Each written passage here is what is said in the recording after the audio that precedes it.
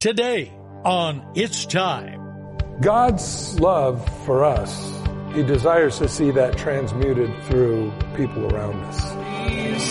I hear the calling, it's time. It's time. It's time. Welcome to It's Time, the daily Bible teaching program of Mike Kessler, pastor of the River Christian Fellowship in Twin Falls, Idaho. Today, we're going verse by verse through the book of 1 John. So turn there in your Bible and join Pastor Mike. It's time these wounds to heal. Over the mountains and over the valleys, I hear the calling. It's time. What does that tell you when you see the word if? Conditional. In other words, there is only one thing that I need to do, and I need to enact faith to ask God to forgive me. If we confess our sins. He's faithful and just to forgive us our sins, cleanse us from all unrighteousness. The past doesn't matter anymore. Isn't that great news? That's one of the great things God does. If we say we have not sinned, we make him a liar, and his word is not in us. That's one of the great problems with Norman Greenbaum's Spirit in the Sky. Never been a sinner, I never sin, I got a friend in Jesus. I wish Norman would have read a little closer. If we say we have no sin, the truth is not in us, and we make him a liar. Chapter 2, again, remember that the divisions of the book were put in there by the people who translated the Bible so we could find our favorite verse and chapter. But if we read it together, this is the way it works. If we say we have not sinned, make him a liar, and the truth is not in us. My little children, these things I write to you. Here's the second reason why this book was written, that you might not sin. And if anyone sins, we have an advocate. We have a lawyer with the Father, Jesus Christ, the righteous. Now it says, my little children. Wow. Have you been around? Well, you all were children once. Did you do anything stupid when you were a kid? Do you remember that? I do. In fact, it's really interesting. What do kids do? Anything sometimes that pops into their head. Whether they're going to redecorate your home with a indelible felt tip marker, or they're going to flood the bathroom so they could float their ducks. But kids do dumb things. Now, I'm only saying that in this regard. John addresses Jesus' kids as my little children, which tells me we're going to do dumb things. I remember years ago before I had kids, somebody asked me if I had kids, and I said, no, I don't have any kids. And then they said to me, who breaks all your stuff? Well, I have found they're good at doing that. That doesn't mean they're bad, but that does mean we do foolish things. When a fellow child does something dumb, from a parental perspective, it's kind of normal. You know, I have 2 kids, and my little boy likes to poke at my little girl. Until almost like out of the Christmas Story, when Ralphie beats up the bully, if you remember that scene, and his little brother's under the kitchen sink and he's under there crying, and she goes, why don't you come out of there? Daddy's going to kill Ralphie because he beat up the bully. My little daughter had all she could take from her little brother, and so I walk in the kitchen and she's got him by the neck, swinging him around on the floor. She's just going around in circles. And I went, What are you doing? And my little children, why do I say that? We're forgiven in Jesus Christ. Don't expect more from your brothers and sisters in Christ Jesus than you would from yourself. You say, Mike, would you reiterate that so I could understand it more clearly and properly? We're all bozos on this bus. Yes, we all sin, come short of the glory of God. There is none righteous, no, not one. The condition is if we confess our sins. That is the condition. If.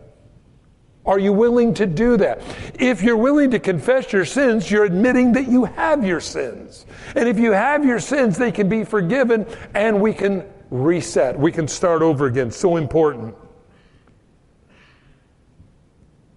Why? Because we have an advocate with the Father, Jesus Christ, the righteous. God allowed Jesus to be our advocate, our attorney, our lawyer, to plead our case to forgive our sins.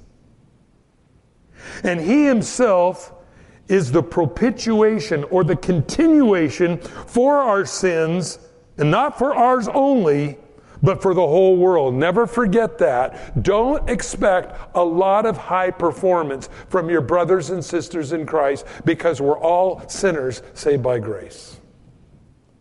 This is why it's really important that we keep Jesus as the focus. I'm always troubled when I hear people identify with anything other than Christ. Oh, I'm an Arminianist, or I'm a Calvinist, or I'm a Hoot-and-Dewey. You better be identifying with Christ, not with a man or an individual or an organization. Jesus is the one that died for your sins. He's the one that's the focus point of your life. And so it's by him are we made whole. Now, by this we know that we know him if we keep his commandments. Does that sound conditional to you at all? It is. We know him if we keep his commandments. Notice it does not say if we keep the 10 commandments. It says if we keep his commandments. Well, what are Jesus' commandments? Boy, he made it simple. They came to Jesus and they said, Jesus, what's the most important commandment? And Jesus said, to love God with your whole heart, mind, soul, and spirit. And then Jesus said something more than they had asked. And the second is likened unto it. Love your brothers and sisters as well. Love God with your whole heart, mind, soul, and spirit. Love your neighbor as yourself. And then Jesus said something that knocks the wheels off of every person that tries to drag the church back into the 10 Commandments again. He said, upon these two hang all the law and the prophets. In other words, everything that the Old Testament was about was to get us back to that father-child relationship where we love God with our whole heart, mind, soul, and spirit, and love the people around us. That's the commandments of Christ. I like it. Don't you? Aren't you glad that God didn't make it hard? And I do. How far can I travel from my house on the Sabbath before I am in violation of some kind of a law? Well, that's what they were all about. That's what the whole Old Testament was about. That's what the Sadducees and the Pharisees were always trying to figure out. How far could you go without actually sinning? Well, Jesus said, that ain't the way it is. It goes back to that father-child relationship. Love God and love your fellow man. Now he says, we know him, and we know him if we keep his commandments. He who says, I know him, and does not keep his commandments is a liar, and the truth is not in him. Wow, that's pretty serious stuff. So if you say you are a Christian and you love God, but yet you don't honor God in what you're doing. And you know something, how do we honor God in what we're doing? God's our daddy. He takes care of us. What does daddy say? Well, we know what daddy says.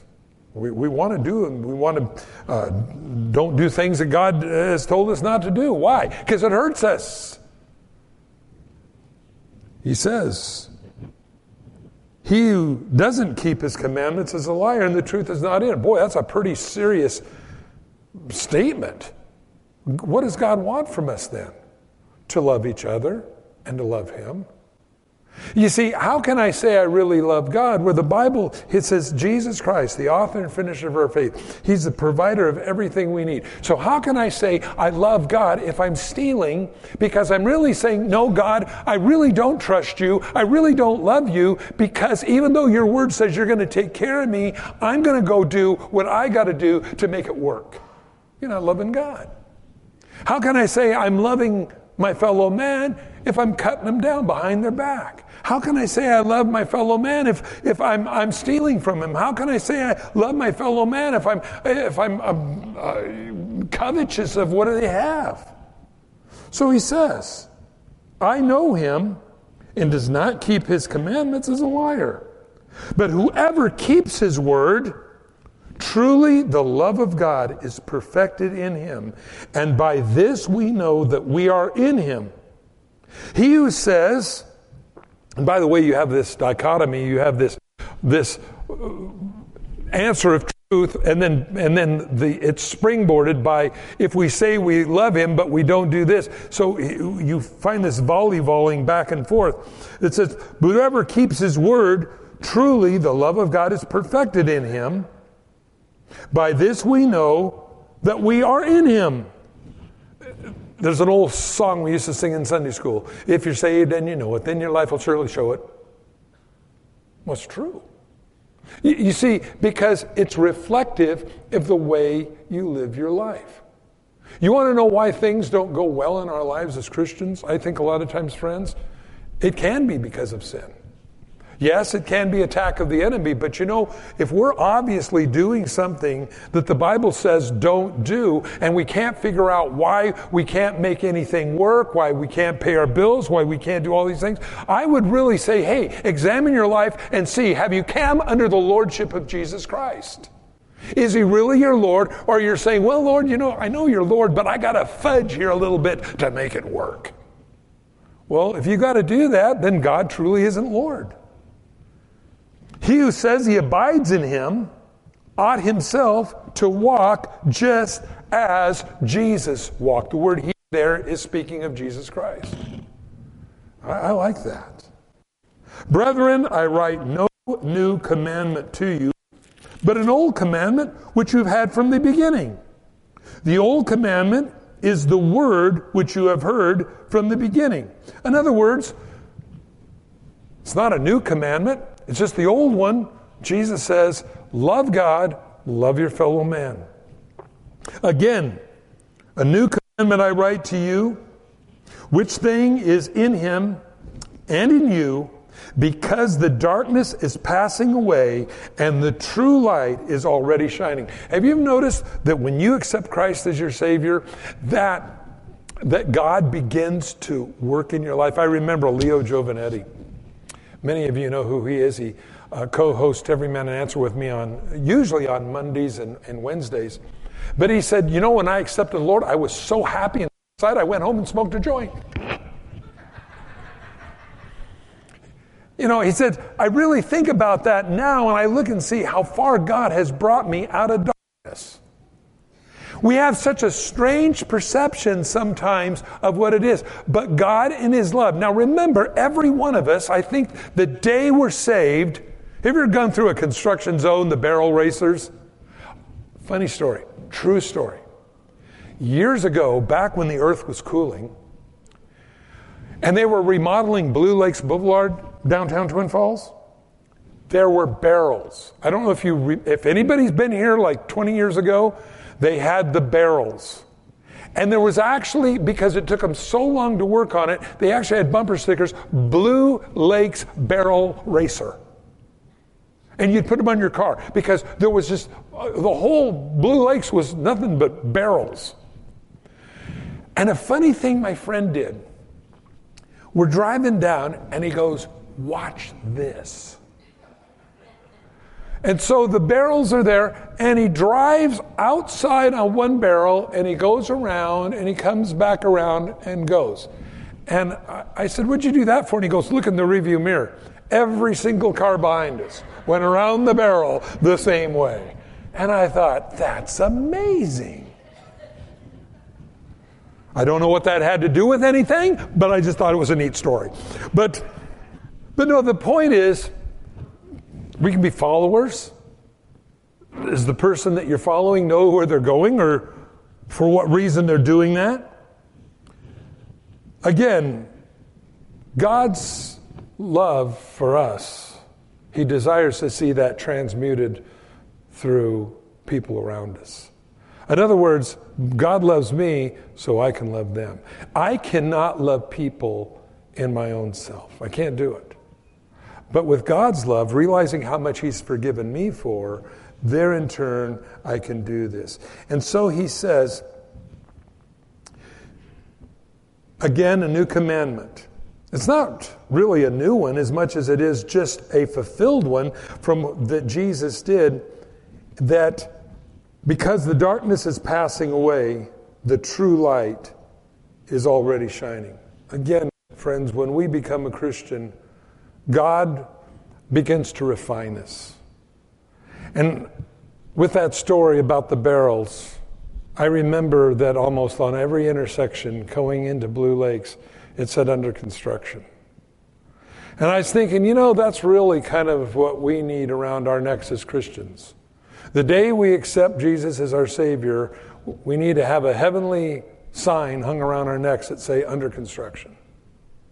Don't expect too much of the road to be right now. God is refining us, and again, He's began His work. The old things are passing away, as it says here in verse 8. He who says he's in the light and hates his brother is in darkness until now. There's no advancement. You're not refining. You're not getting better, is what he's saying. He who loves his brother abides in the light, and there's no cause for stumbling in him. But he who hates his brother is in darkness and walks in darkness and does not know where he is going because the darkness has blinded his eyes. He's saying you're not only blinded because of that, but you don't even know where you're going. Pretty serious. So what's the conclusion? I write to you, little children. Again, little children, we're kids, man. Because your sins are forgiven you for His name's sake. Remember that. Remember that. New beginning in Christ. I write to you, fathers, because you have known Him who is from the beginning. I write to you, young men, because you have overcome the wicked one. I write to you, little children, because you have known the Father. I write to you, fathers, because you have known Him who is from the beginning, and I have written to you, young men, because you are strong and the Word of God abides in you, and you have overcome the wicked one. You see, we're more than conquerors. We're more than conquerors. Remember that. Every day's new with God. The past is over. It's not going to hurt you anymore. And again, where He says that old things pass away and all things become new. Remember, let God reside in you and remember who you are in Him. Don't forget who you are. That's all the devil needs to do, is convince you that you've forgotten who you are, and then he can have his way with you. Always remember, keeping Jesus first. This morning is communion. And as we have communion this morning, it's the only physical thing that Jesus gave us to remember Him by. And if you're not a Christian here this morning, it is a meaningless sacrament to you, because you've not really accepted what Jesus Christ has done for you. The cup that you would hold in your hand that represents His blood, if you've never applied it to your heart, means nothing. His broken body, which was broken for you so you could be healed, means nothing because you've never accepted Him. But once you accept Christ, all of a sudden now, as it says in Corinthians 11, by this very means you can be healed. And those that don't understand what this is, He says, many are sick and dead among you. Why? Because you didn't understand what this was about. The Corinthian church was coming together. They were having a drunken party. They had communion, but they hadn't a clue what they were doing. Paul says, this reason many are sick and dead among you. What a tragedy. Here was the medicinal healing for them, but because they didn't understand what it was, they missed the spiritual, the physical, the spiritual, emotional blessing that God offers. This morning, if you're not a Christian, we're going to pray. And you can ask Christ into your life. You can ask God to come alive inside of you, to illuminate your life. And as God does that, and He begins to bring these things out of our lives. I heard it said one time, it's like Jesus knocks on the door of our heart. In fact, the Bible says that any man will open the door. So I think not only is it addressed to the church, but I think it's to anyone. It says, if any man, and I looked at it in the Greek, it means any man. If any man will ask him in, he will come in, sit down, sup with him, he with me. In other words, we're going to break bread together. That's what God wants to do. And I know that God, when we invite Him into our life, God comes in and then He starts going through our house. You ever notice that? But there are some closet doors you don't want your friends to open. Like where you put everything last night in. You open the door. Well, I think that's the way it is. God comes in our life, He cleans us up, and then God goes down the hallway and says, what's in this closet? Oh, don't open that one, Jesus. Don't open that one. Got some stuff in there. God says, but that's the one I want. And God opens the door. And here it all comes down like a giant avalanche. God says, you don't need this stuff anymore. This is that refining that God does. God doesn't take every sin out of our life immediately, and this is not an excuse to stay in sin. But the thing is that I think if God took everything out of us, it'd kill us. But I do believe we pass from death unto life. That light comes on, God starts cleaning closets, brings His Holy Ghost dump truck up to the front door, and the Holy Ghost starts pitching the stuff out. And as it's being pitched out, we go, I want that. God says, you don't need that. But I like that. God says, the bong gots to go. But I like that. I'm not smoking dope, but just in case I go on a backslide, I still got the stuff. God says, get rid of it. And He pitches this stuff out. He cleans us out. The dump truck drives away. Then God brings His new moving van in, and here's all this brand new stuff He puts in. He puts in new friends. He puts in new ideas. He puts in new habits. He puts in all that. Old stuff is gone. That's what God does. This morning, if you've never received Christ, if you've never gave God permission to clean out your house, and I'm talking about your heart, you pray right now, and God will do what you ask. It's immediate. It's eternal. Let's pray. Father, I come to you in Jesus' name, and I invite you into my life today. I realize I'm a sinner, and God, that I've left you out of my decisions of my life. And so from this day forward, I commit my life into your hands. I ask you to make me the best I can be for you. Write my name now in your book of life, that I can spend eternity with you. And fill me, empower me with your Holy Spirit, that I'll have boldness to stand for you in the things that are right. And thank you for everlasting life with you forever. In Jesus' name, amen. Thanks for joining us on It's Time, as Pastor Mike teaches verse by verse through the Bible.